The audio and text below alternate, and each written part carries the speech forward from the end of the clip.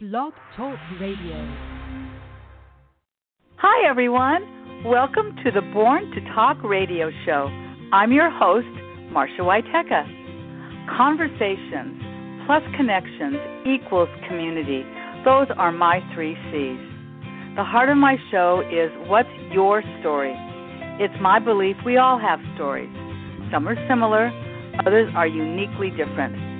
Storytelling brings the passions of my guests to life through our conversations. So be prepared to be entertained, informed, and inspired. Welcome to today's show. Well, happy Monday, everybody, and welcome to another episode of the Born to Talk radio show. I am really happy to introduce you to today's guest. Her name is Dr. Joanne Staton. She's a professor at the Otis College of Art and Design, and I met Joanne because she was a guest speaker at our Sunrise Playa Venice Rotary Club, and I have to tell you, I knew instantly that I wanted to feature her on my show. Welcome to the show, Joanne. Hello. Thank you so much for having me. Well, it is a pleasure. And I want our listeners to know that we're going to be talking about the projects that you work on through Otis, including the value of international work experience for college students, which is really the topic of our show, and it's going to include so many interesting projects that you are involved in. But I thought before we did that, I'm always interested, Joanne, in sort of featuring a little bit about my guest to my listeners so that we can get to know just a little bit about you. So tell us a little bit about yourself. Okay. Well, I'm not a native Angelino. I was born and raised in Baltimore, Maryland. And my mother was an elementary school principal. My father was also a teacher. And we also had a family farm in southern Pennsylvania, right near Gettysburg, only 5 miles from Gettysburg. And we had a summer camp there. And part of the reason that we had that was my mom her school was like the poorest school in Baltimore at the time.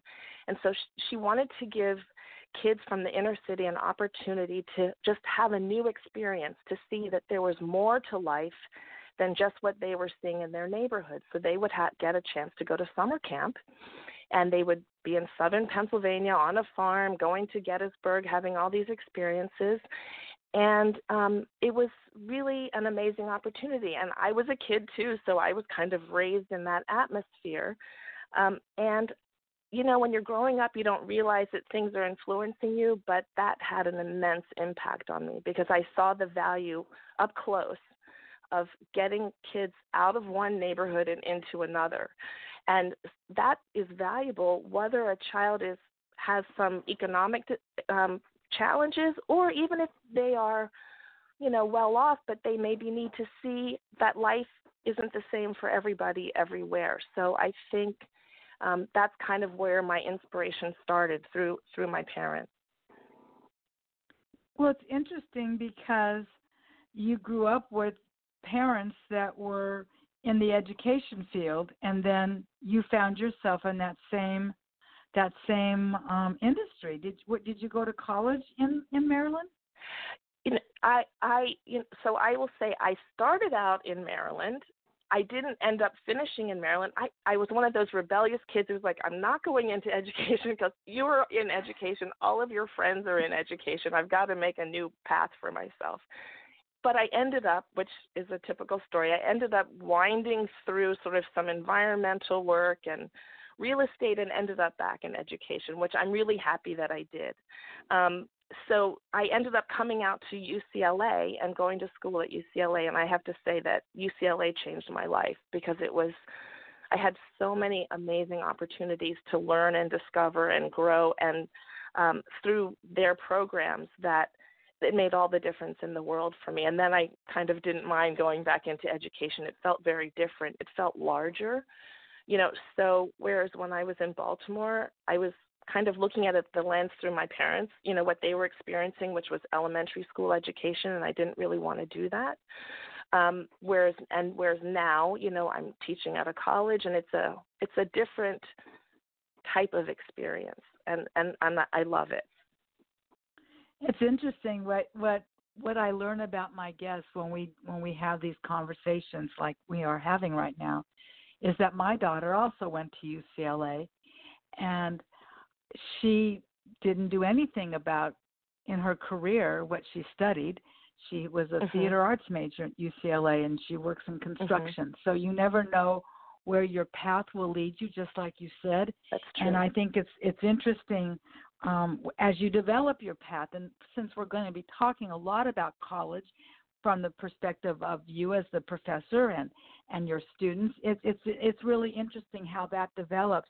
And I understand, because I know a little bit about you, that you spent over 2 years living in Suriname in South America, learning about the role that art and the personal narrative play in the development and the acceptance of public health issues, including HIV/AIDS interventions, which is enormous. And during that time, you worked collaboratively with local artists and non-governmental organizations to develop and produce several awareness projects. So being that I know that about you, what I'd like to know is, why did you decide to go and live and work there? So it's really interesting. I actually taught for a year at Otis in 2005, and I was in graduate school at the time, and getting my PhD, and I decided that I wanted my graduate school experience to include international work. And I was originally planning to go to Jamaica, and my advisor said, it's a little dangerous there right now. I just went to this great country called Suriname, and they have Maroons in Suriname as well as in Jamaica, and I'll explain about Maroons in a minute. Why don't you just see if you can write a grant, see if you can get some money, go there. If you don't like it, you don't have to go. You can go to Jamaica. And so I wrote an application for a summer research grant, and I was granted the money, and I went. And it was almost as though I stepped off the airplane and I was in love immediately. And that started it. But the reason that I was going overseas was I was very interested in the Maroon community. And so Maroons are originally they were the slaves who escaped into the rainforest. And Jamaica has, the heirs of these original slaves who escaped into the rainforest they still have a community in Jamaica, but they also have a larger community in Suriname. And so that's what I was interested in, was in learning about that community and just understanding sort of and being fascinated by that history of being, transported for slavery and finding a way out and creating another world for yourself outside of what the system was at the time. And so that's why I ended up working in Suriname, and I worked with Maroon women. So I was going into the rainforest, to villages in the rainforest, and I was living in a Maroon community in the city and working with Maroon women in the city. And we were really looking at, there can be programs, awareness programs, but if you're not thinking about the differences, sort of the structural and social differences in a society, you might create an awareness program, but maybe a group of women won't come because they're not comfortable in that particular setting. And so we were looking at creating awareness interventions that would teach Maroon women about HIV, because they really were not educated about what their risks were. There was a lot going on, and at the time they were having it was really beginning to impact the neighborhood, the community. So that's really why I ended up there, and that's when a lot of the projects that we did were focused on finding a way to connect the information with the community, women in the community, in a way that would make them comfortable. And what we did was we used art. So they had a traditional practice of embroidering the skirts that they would wear with messages like proverbs and things like that. So we started a project where they started putting AIDS awareness messages on their skirts.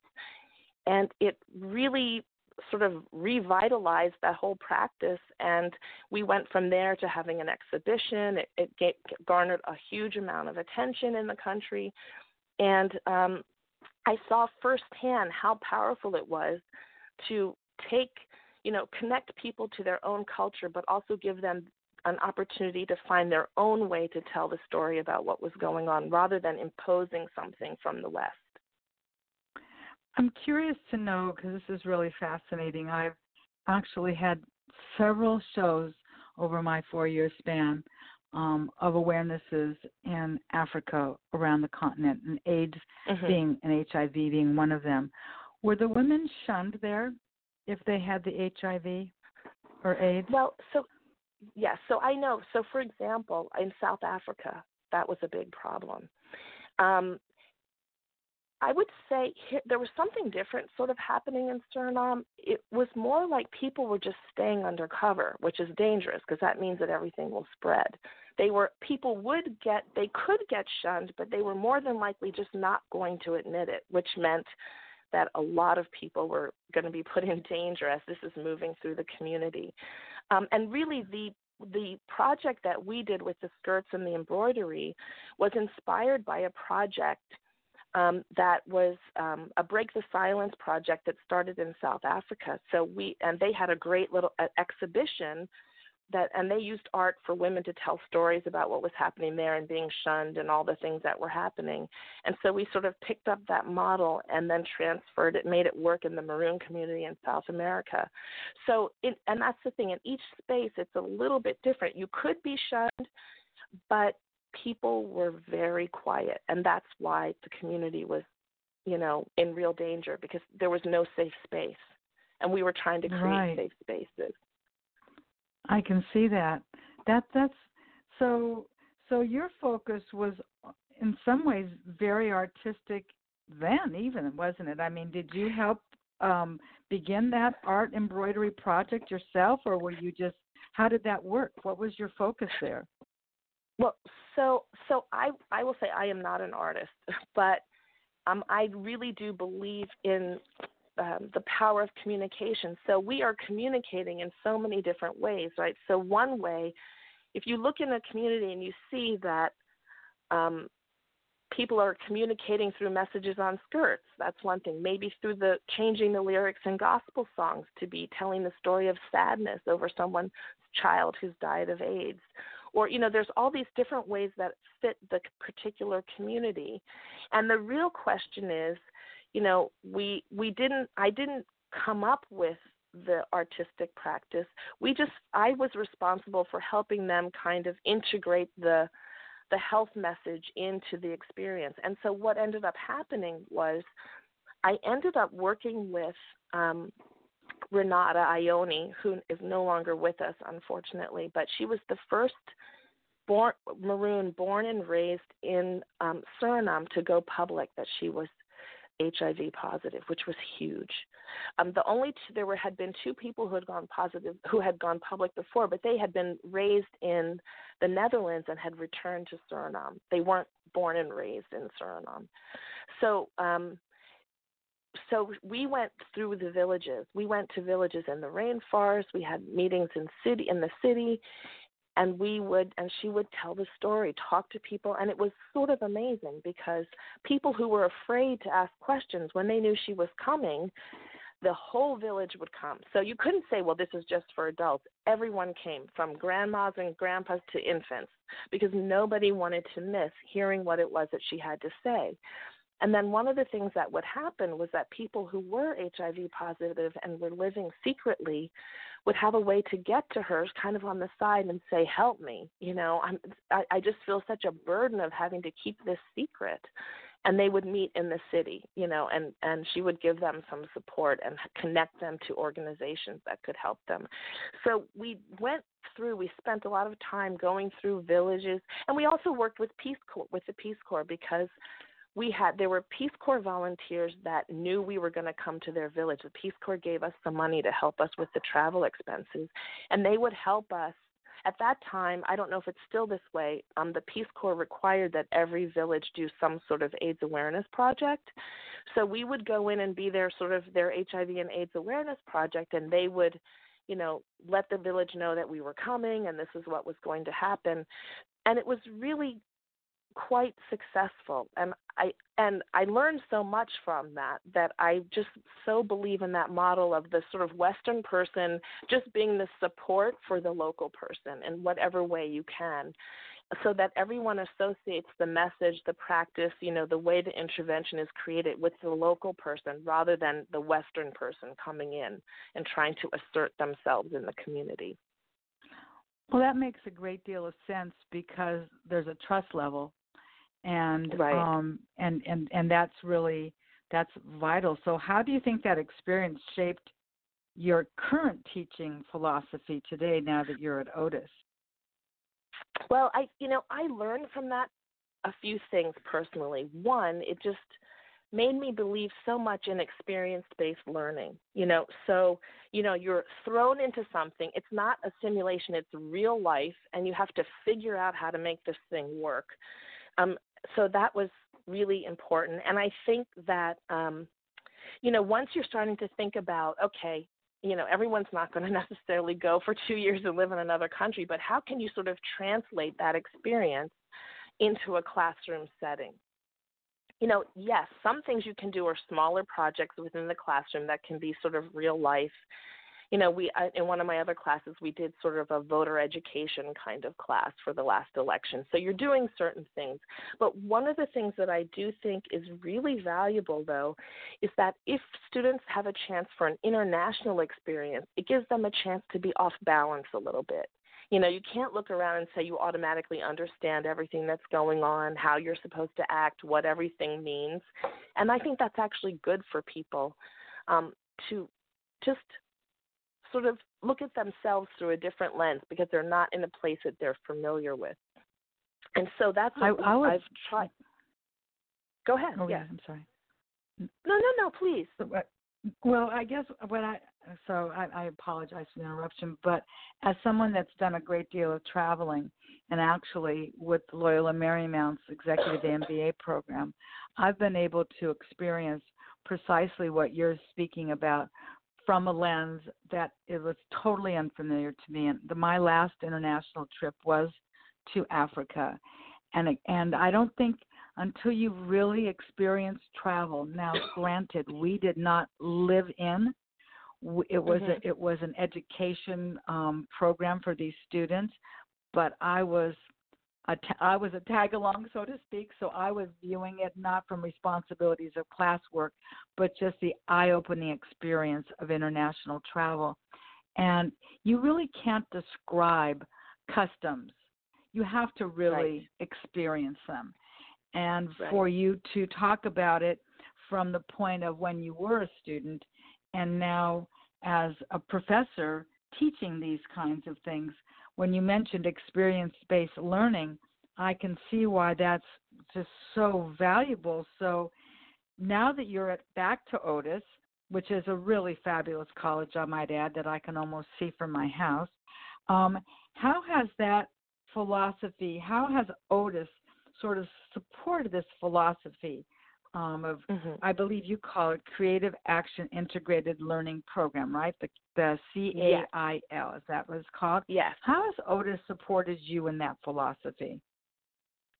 Well, before I even arrived at Otis, Sammy Hoy, the previous president, decided that he believed in this kind of, sort of real world integrated learning experience. And so what makes Otis stand out is that for us, the CAIL program is a requirement that the students move through each year. Although now Sammy was the president, but he brought in Richard Shelton, who is as the director, and he's still the current director. And Richard Shelton is the one who's really developed the program into the success that it is today. So he's really dedicated to this whole idea of having art students have real-world partners to work with that gives them a chance to use their art to solve problems, to work collaboratively, and just to kind of discover. Actually, it's a form of learning by doing, which is a really old idea that was introduced by John Dewey back in the 50s or 40s or something. So and it's really, that's essentially project-based learning. So he not only do students, work in Malawi, they work with elementary schools in Los Angeles, with the junior blind. I mean, there's just a host of opportunities that students have to really use their skills and discover what they can do. And I think, I can't imagine the Made for Kids Malawi class anywhere else because, he picked up this whole project. I team teach it with David Russell.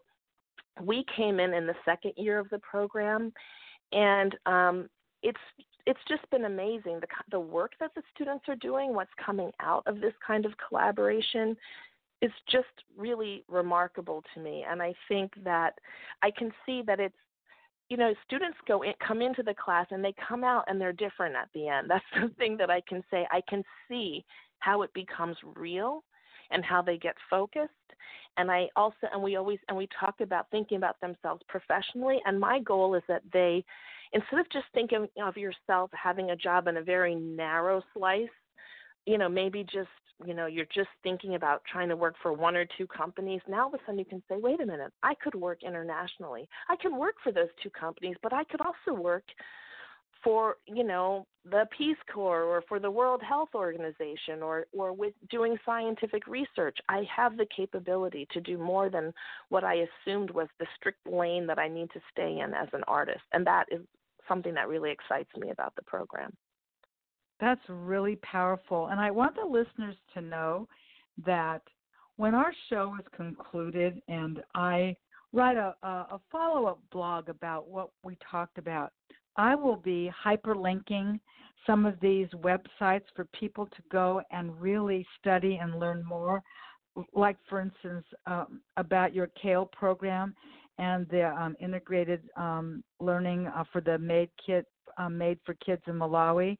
And since we're talking about that, what I think is so remarkable and part of what you spoke about at our Rotary meeting, and I thought we could talk about that now, is the Jacaranda School for Orphans in Malawi. And that you have students that go there and teach those workshops. So I would really like you to share. And just for those of you that live locally, Jacaranda is how it is pronounced in Malawi. Those of us here call it jacaranda. It's a very beautiful tree in Southern California, and has beautiful purple blooms. And when you visit your web page, and I'll make sure that people know how to visit your web page, it's a magnificent tree. So let's spend some time talking about the school and what that's all about. So tell us about that, the school, if you wouldn't mind.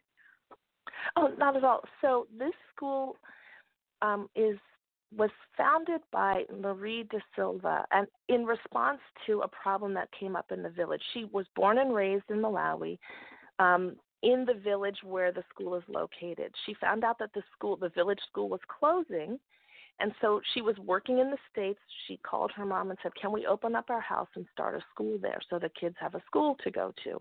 And she would send her salary back, part of her salary, to keep this school open. And over time, it started to grow. But what was so amazing about it was that they ended up focusing on kids who were orphaned by losing one or both parents to AIDS. And AIDS was ravaging the village. So you can imagine if a village has challenges, economic challenges, if a child loses their parents, sometimes their relatives really can't afford to take them in. So sometimes these kids were ending up on the street. So by her opening this school, it meant that the kids that sort of nobody wanted had a place to go, and they became a family. And she also, working with her husband, Luc Deschamps, who's the executive director of their foundation, they created a program that provided support for the family so they could take in the kids that were orphaned, and they provided them with an education, with meals, with medical support, because some of the kids are HIV positive. And now they are one of the most successful schools in the country. And it's just been really an amazing accomplishment for the organization. I went to your website Sure. I went to your. I know you've returned from a little bit of a cough because you just recently returned from Malawi. Yes. I went to the video on your website, and there was a young girl that was taking us through the house. And this is where this was this room, and this room was used for this room, and this room was used for this room. It was so personal. It was so beautifully delivered. I'm going to just mention a link right now. I'm going to vocalize it, but I'm also going to make sure that it is included in my blog. But if people want to go to the Jacaranda Foundation, that's the www.jacarandafoundation.org. That's just one of the sites that I would like people to visit. It's a beautifully constructed site. I'm looking at it now as we speak, and there's a lot of ways that people can learn more about what it is that you do. So I will make sure that people know that. How long have you been partners with the Jacaranda School? Has it been a few years now? Yes. So the trip that we just completed a few weeks ago was our third trip. So we, Rich Shelton has a 10-year agreement with the foundation, but honestly, it's been so successful that it's hard for me to imagine that it will stop in 10 years. So because not only do our students go there and conduct workshops, we have 2 students each summer come from their school and go to Otis Summer of Art.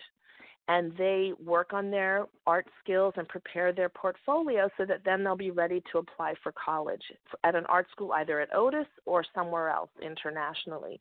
So now we have this really close relationship, and those kids that have come to the Summer of Art work as teaching assistants in our class.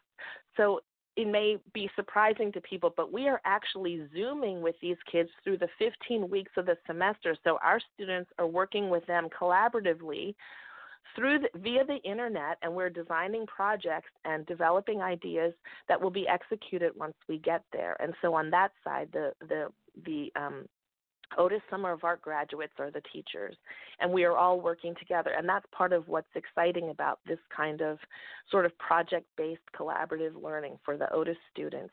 And then what happens is once we've gone through all that kind of, working out ideas, that's how we come up with the projects that they carry out once we get to the country. Should I mention a few of those, or? Oh, I would love for you to do that. And I just have to tell you, like I said, your websites are fabulous. And I saw those 2 young men that came here on a video talking about, and then going and sharing what they've learned with young children in the villages. It's really powerful. What you're doing gives me goosebumps. It's powerful what you're doing. And yes, let's spend this next half an hour just talking about some of these remarkable, there are so many. So we're going to just focus on a few. So let's talk about some of the examples of these student projects. You take it away. So we kind of have areas of focus. That's how it seems to be working. So we kind of have our digital photography, animation area, so that every year we're making sure that they're getting, education in basic photography. They're learning how to work with cameras. We just did, Otis College donated a large number of computers, because when we were there in the past, their computers weren't strong enough to handle Photoshop. So when we go next summer, we'll be able to work with those. That equipment. And so this year we had storyboarding. Guy Vox Mendoza did that. We had Noah Wu and Hassam Hazam were doing photography education. And that's important because you can get a job being a photographer in Malawi. So there's some of this kind of digital education people really want because they want to work. And with that, and we have out of that side came an amazing project that the students requested when we were Zooming, which was it's like a grandmother's project. And what they wanted was to take pictures of their grandmothers and to honor their grandmothers. So this is the kids, remember, thinking about this 11, 12, 13, 14, 15-year-old students saying, we want pictures of our grandmothers. And the thing is that what you have to understand is not only is it a culture that has a history of respecting, their elders, but these grandmothers are saving the community, because if your mom or your dad has passed away, it's maybe your grandmother or your auntie who's taking care of you. And so they're basically saying, thank you for taking care of us when they're, asking for this project. So the photographers that went down this year worked to feature several grandmothers that have taken on so many kids and done so much for the community. And we're hoping we know it will happen. We're going to create an exhibition. So there will definitely be an exhibition in Malawi. And I'm hoping that we can bring it to Otis, or at least to Los Angeles, and have it show in a few places so we can talk about what these kids have done and why it's important. So that's an amazing project. We also have we have a product design area. So we had Dante Mahoney make memory books. Jia Xu taught kids to make their own book bags, which were amazing. Hannah Damp taught them how to make chairs. And then we have a student, Patsy Pitts, who graduated last year. She's an older student. She's a veteran. And she taught a doll making workshop last year. That was amazing. There were about 9 or 10 girls in the workshop. When they came up on stage at the end to show what they had done, they all said they had never had a doll before, their own doll. Wow. So it was really amazing. Then she came back. She brought her daughter back with her this year, excuse me, who's also a college student. But she offered the workshop again this year. There must have been 20 or 25 kids in the workshop. There were also boys in the workshop this year. And what was amazing was she broke them into groups. They had team leaders. I mean, the same kind of collaborative work that we do at Otis, she was doing in that doll workshop. And it was so powerful to see all of them up there. Here's the team leader. The team leader's reading off the names of the kids in their groups. The kids are talking about their dolls. It was remarkable. So that's an ongoing project. And then we also have, I want to back up and say there's an ongoing project that we have, which is Kafunga. This was started by Monsi Barahona, her arena nickname Monsi Barahona, who came the first and second years. And what happened in the first year is that she saw that when they were Zooming with the, in the classroom, that the girls weren't talking, that the boys were talking. And she said, okay, we have to change that. We need to give these girls more confidence. So she initiated the idea of the Kafunga group. And then the next year we really worked on developing it and building it up. And a lot of girls joined. And then we went back this year and we have, it's real. And we're about to start having them, sort of have skills and things that they work on to develop. So I'm just really excited. I think what Monsi has done is outstanding, because this is now a lasting program, and they will have a sort of a curriculum to encourage the girls, because it's still hard to be a girl. You have to clean and cook and then do your homework. So we're trying to support the girls so they can get to college. So that's an amazing program. Let me ask you about that program. Let me interrupt just for a moment. So in this particular Kafunga program, is what are they focusing on? Are they focusing on architecture? Because Moonzi has that background, or what's their focus? No, yes. So they're not focusing on architecture. Really, they're focusing on self-esteem and personal development. So what was really interesting is that, there's a woman, Edith, who's part of the foundation, who works with the girls, and they have had meetings last year, and they're talking, so they're talking about, like not getting distracted by boys, focusing on your education. And it was so encouraging for me, because when we were just down there and we had a meeting, and I'm talking to them about, a saying in Suriname. So in Suriname, they used to say that your boyfriend is your education, right? And so I'm telling them this story, and I'm watching these girls, and they're so excited, and they're saying, yes, that's right. And I said, and you want to be faithful to your boyfriend, and that boyfriend is your education.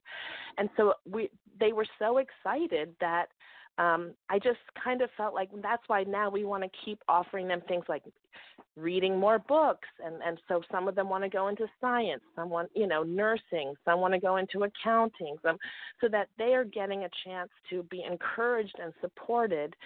And it was so cute. They came up with their own cheer. So Kafunga means kind of like to What's prevail, but let me interrupt. Cheer, like a saying. Oh, a cheer. Saying. I'm so sorry. A cheer. Like a okay, cheer, right yeah. ahead. So Kafunga is sort of like when you prevail or blossom, right? That's Kafunga. So they say this cheer for me, and they're like, Kafunga, yes we can. Kafunga, we can change the world. And I was just thrilled to see all these girls, saying that and being so excited. And I was like, we have to support them. I mean, like, right now we have about 36 girls in the group. So imagine if 36 girls come out of this experience feeling like they can do what they want to do, that they can choose education, that they can live a better life, that they have opportunity. That's, transformative, not just for them, but for their communities, for their families. It's so, so important. And so I think that what Monsi conceptualized, we are dedicated to supporting that in every way possible. We're just thrilled by it. And so in addition to that, so when I went down with Monsi was in the group last year, then we also started a women's group. So, and that's Umodzi, or Unity. They chose their name, which was Unity, because part of it was we said we want to be helping each other as we're lifting up, not, backbiting, right? And these are the aunties and the grandmas. So you have to understand the girls are getting educated because they're at Jacaranda, but a lot of their aunties and grandmothers are not, which means that they could be making 20 US cents a day. They could be living on that. So now the women in that program are going to be going through the microfinance training that Jacaranda offers. And they just witnessed the first class, a recent class goes through, and they actually dress up, and it's amazing. And they said afterwards, do you mean next year we get to be like them and have, the cap and gown and graduate in front of everybody? And we said yes. And they were thrilled. So it's just another example of being able to encourage women to know that they matter, and that, that they're going to get some support to improve their lives. And when you talk about the girls group, let me just ask this question, because you mentioned that you have 36 girls. What are their ages? They are like in that sort of middle school, I guess, 11, 12. They're going like sort of 11 to 17, but the strongest showing is in that sort of middle school age, 11, 12, 13, 14, or early high school. But also it's a new group, so we're kind of getting them fresh. So I'm hoping that the more the girls see what benefits come from being in the group, that it will get larger and larger and larger. Do they meet? Is this during after school programs? Does this happen during? Yes. How often do they get together? They are meeting, I believe it's every week. They meet every week, and they have a little meeting, and they talk about things, and that's why we're going to now start incorporating, I'm going to be looking for books that would be good for them to read that have to do with self-esteem and, growing your skills and having a dream and living the life that you want. So I want to look for those kinds of opportunities, and also opportunities for them if they have a particular, professional interest, that we're encouraging them in that way to grow and learn about that interest. And maybe if we have a project, we have a chance for them to sort of shadow somebody and learn a little bit about, some scientific practice. So, for example, we have another project, which is an amazing project, which is the Embrace Cerebral Palsy Project. And that project is being carried out by Katie Herman and Juliet Schmidley. They're product design students. So what happened was, last year when we went down, they had just recently finished their physiotherapy clinic because cerebral palsy is a real problem in Malawi because of malaria, because of malnutrition, because of teenage pregnancy. There's so many reasons why there's a higher incidence than normal of cerebral palsy.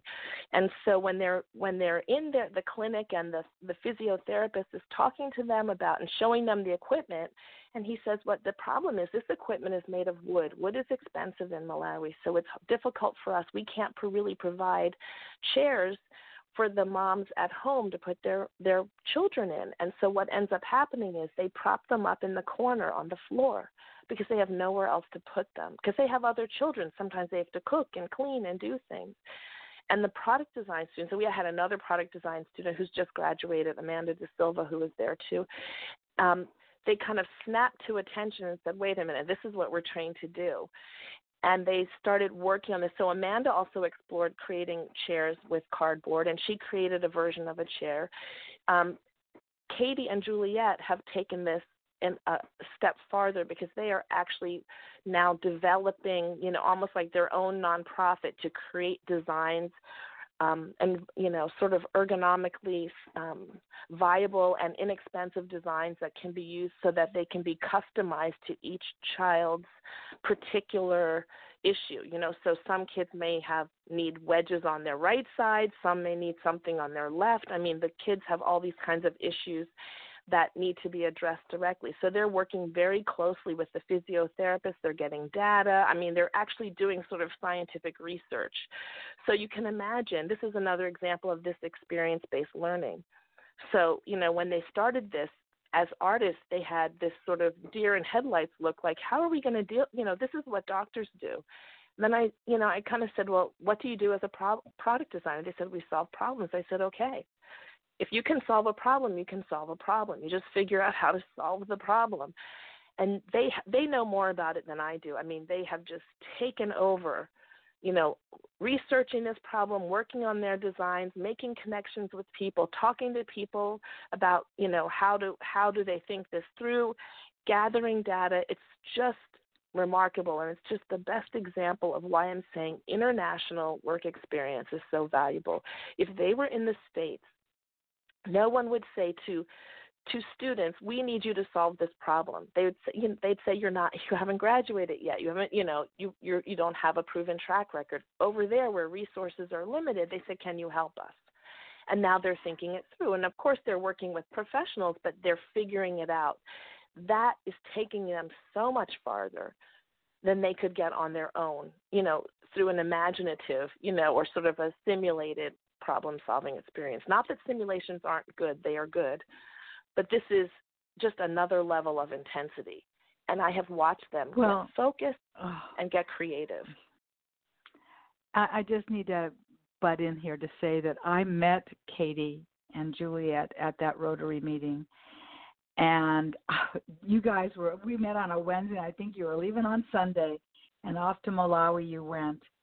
And what those two women have done is incredible. And I will most definitely link a YouTube video of what you presented at our Rotary meeting of what they are doing. Because imagine when they were saying, well, we take cardboard. I'm thinking, cardboard, really?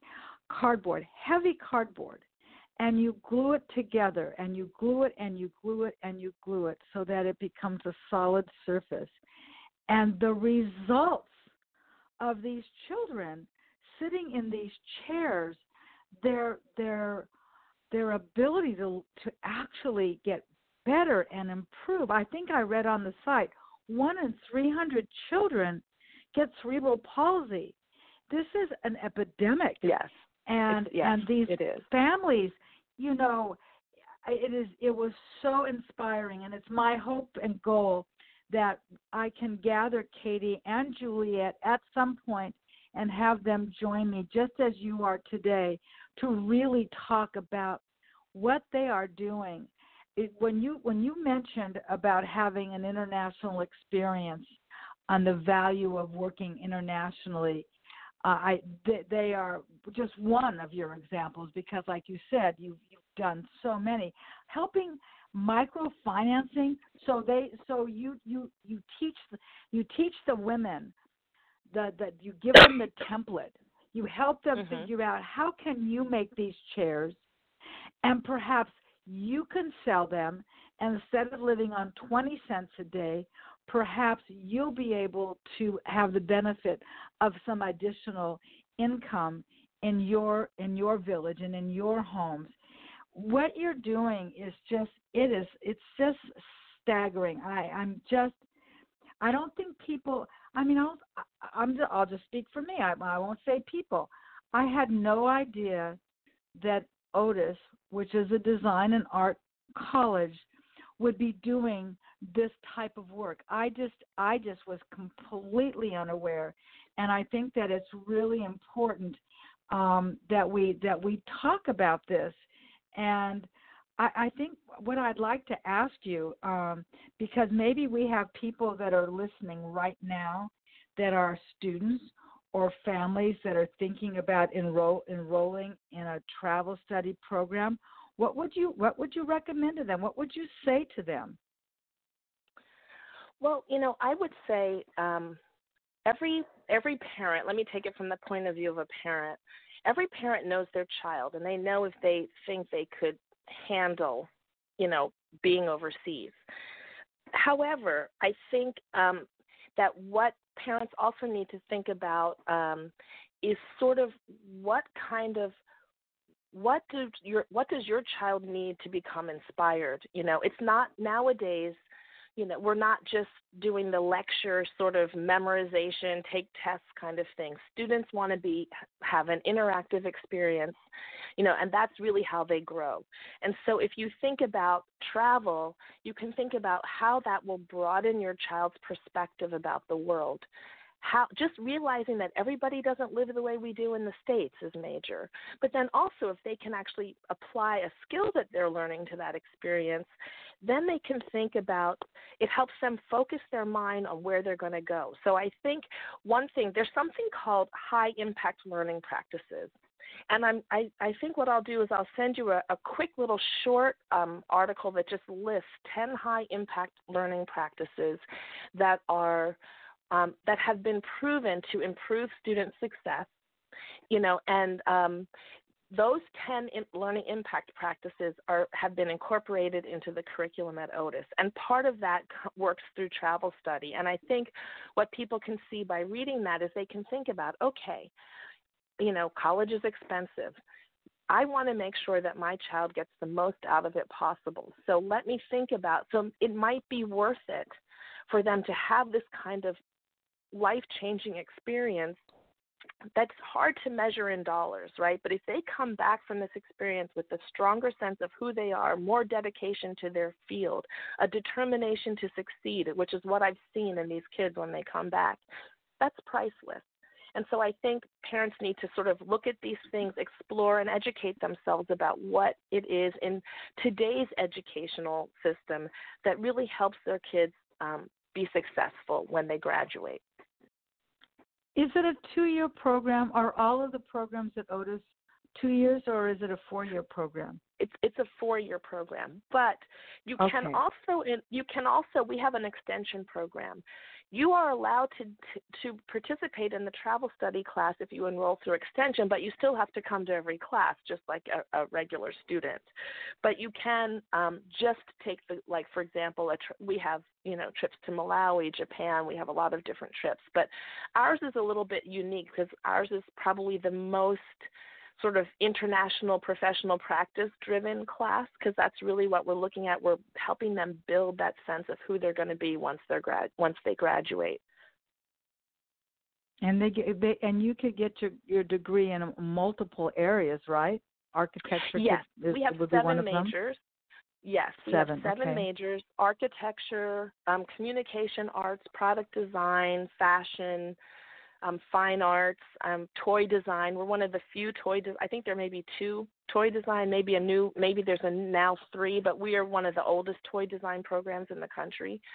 Our students get hired, and that's the other thing. I mean, a lot of Otis students are hired not long after they graduate. We have internships, which is one of those high-impact practices. And so we are really focused on getting them to think of themselves as professionals, preparing for that, their professional life after Otis, and giving them the experiences that are going to really help them get a job when they graduate. And so this is all part of that process. Oh, that's wonderful. How long have you were there in 2005, then you left and you got your PhD. So how long have you been there since you went back? I came back in 2014, so I've been there 6 years since. Got it. Yes. Okay. Is it possible that people can enroll in your class if they're not a full-time student at Otis? Yeah, they can through that extension program that I mentioned. That's how they would do that. Yes, that's how they would do it. They would just enroll as an extension student, and then they can participate. And they would, and they can decide if they're. I think with extension, you decide if you're getting it for credit. I really don't know the extension side of things, so don't quote me. But you can definitely enroll as a through extension. I think that's terrific. I'm just trying to imagine this education experience through the eyes of students, but also through the eyes of you, because you must be just witnessing incredible growth and experiences that you probably could anticipate that these students would have. But unless they, I remember when I was in school, we had AFS students that went and lived in another country for a year, and those students also came to our school, and they did that kind of, high school experience. But this is on such a greater level, and I was thinking about, I'm just putting myself in these villages, and I was wondering specifically, as someone that's done some traveling, is English a language that they all speak, or do they have, their own village languages as well? Yeah, so Chichewa is the national language, but because it was a British colony, most people, not per se in the villages, but if you're educated, then you probably speak English fairly well. So that's why it's not difficult for our students to communicate. We do have translators when we go into the village to work, like with the grandmothers and that sort of thing. But that takes one barrier away, because it's great that there is another language, but it's also great that it's not so difficult for us to get somebody who can translate, or that a lot of times if we're somewhere in the city or whatever, they can easily talk to someone in English. So it works in both ways. I experienced that myself when I was there, that there were tribal languages, and then there was English, and I didn't know what to anticipate. And I think I want to also mention that if you're listening and you're wondering, where exactly is Malawi? Let me just tell you that here's what it's surrounded by. It's surrounded by Mozambique, Zambia, and Tanzania. So it's on the southeast area of the continent. And it's just, and I just, I'm just thinking about those trees, and I'm at some point I'm going to have to research, what the significance of the trees, because when you look at the pictures of the children, who are so beautiful, everyone's wearing that lavendery purple shirt, which is so nice. And I believe you also mentioned to you and I when we were speaking about the school and the foundation, it is not they do not live in, correct? They Correct. go there, they have their education, but they do not live in, correct? Correct. That's why the school supports the family, like whatever the next of kin family member is. If they can't afford to, take care of this additional child in the family, they provide them some, financial support so that they are able to do that. And they've done amazing things. They've gone into families, and they've seen that their housing conditions are horrible, and they build them a new house. I mean, so there's homes that are being built in the village to help people. They're supporting them with, sort of financial aid so that the kids can stay with a family member. They make sure that the kids get 2 meals of porridge a day, because nutrition is a big issue in terms of HIV and AIDS. So the kids are certain to have their 2 meals a day. So that puts less pressure on the family in terms of providing food for them. So they're doing so many things to make sure that extended family is being supported, and that makes it easier for them to say, yes, I will take in my niece or nephew. The other thing I was thinking about these children specifically, and what they've dealt with at very young ages, and that's trauma. That's yes. grief and trauma. And so when you were mentioning earlier that there's a lot of self-esteem and personal development and encouragement and transformative, is there also a level of emotional support for these young people that have seen things that most of us will never see? I think that they probably do that at Jacaranda. I don't know sort of the inside of that, but here's what I do see is that the kids feel loved in that school, right? They feel loved and supported. And so what ends up happening is you go into the school and you're seeing these kids that look pretty happy. If they do have a problem, maybe outside in the family, Maria's going to find out about it. And then they may send Edith or someone to go do a home visit. So they do home visits to find out what's going on and then figure out what do they need to do. Do they need to move this child? What is going on? So they are so involved with the home life of the kids as well as their school life, and I think that has made such a difference for them. So I think that, when kids know that there's that level of intervention in their lives, for their benefit, I think that it kind of makes them feel like, okay, I may have a problem, but at least I have somebody I can talk to about it, and they're not just going to say, oh, that's sad. Something's going to happen as a result of me saying something. And I think that has made such a big difference. And I think that's partially why the students are doing so well in school, because they don't have the weight of all of these traumatic issues going on at home, so they can focus on their schooling. And, and they're getting, a lot of girls are going to college from Jacaranda School, and they're trying to make sure they go to college as well. Boys too, but, it's always hard to get the girls to that level, and they are sending kids to college, and that's exciting. It's really exciting, and I could visualize, these young people coming back after they've graduated and being mentors and yes. supporters of young people because they personally understand the value. I can really see that, and like I said to our listeners, you need to visit the websites to really get a sense of just how fabulous these organizations are, and I will make sure that people are, notified of how to do this. And certainly you will accept donations for this, and I'd like people to know that, if they would like to make a contribution, there are certainly ways, whether it's through the Jacaranda Foundation. We mentioned Katie earlier on the Embrace CP, which is cerebral palsy. She also does fundraising. And yes. to think that, and we're also doing fundraising for Kale too.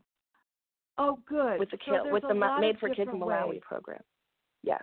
That's terrific, and I'll make sure that I include that link as well, because there may be somebody listening. This is an internet show. This can be heard in Malawi. You mentioned Zoom earlier, and I happen to know that term, but there probably are people that don't know what Zoom is. It's similar to, for those of you that don't know, that like Skype, where you can actually people that podcast. There are podcasters that use Zoom. When I first started my career as a host of this show, I was in a studio where my show was audio and visual. Now that I'm not in the studio and I'm sitting in my beautiful little office upstairs in my home in Westchester, not far from Otis College, I don't have a visual. I'm not visual, but I know that there are podcasters that do have the technology of Zoom, and to have that ability where you are sitting in one continent, and you got to factor in the time change because is it 12 hours, 11 hours? It's 9 hours somewhere. No, is it 9 hours? 9 hours. Yes. Yeah, so you need to factor that in, that you need to kind of meet them where they are, and if it's 1 o'clock in the afternoon, it's 10 o'clock here, and exactly. you're well, like I said, your website is beautiful, and when you just read about what people are doing thanks to Otis and your collaboration with the Jacaranda Foundation, and people like you, people that are making such a difference. I'm so happy that we met one another and that we've become friends, and that I can support you in what it is that you're doing that brings you so much joy, because that's important.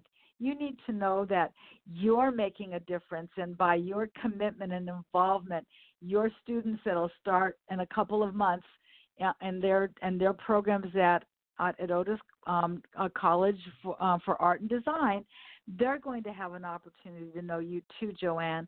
And I want to thank you so much for taking time out of your day to spend this time with me and my listeners talking about what's so transforming in your life. It's just been a true joy to have you join me. Thank you so much for giving me the opportunity to talk about what we do. I really appreciate it. Well, what we'll have to do, and I trust me, I have many return guests, especially those in the nonprofit area of life where they're doing things where it's like, so what have you been doing since I saw you last?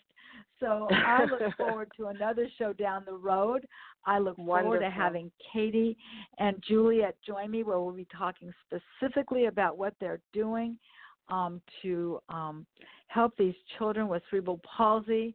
And I love my Mondays. I love what I do. And next week I'll have just another fascinating guest join me.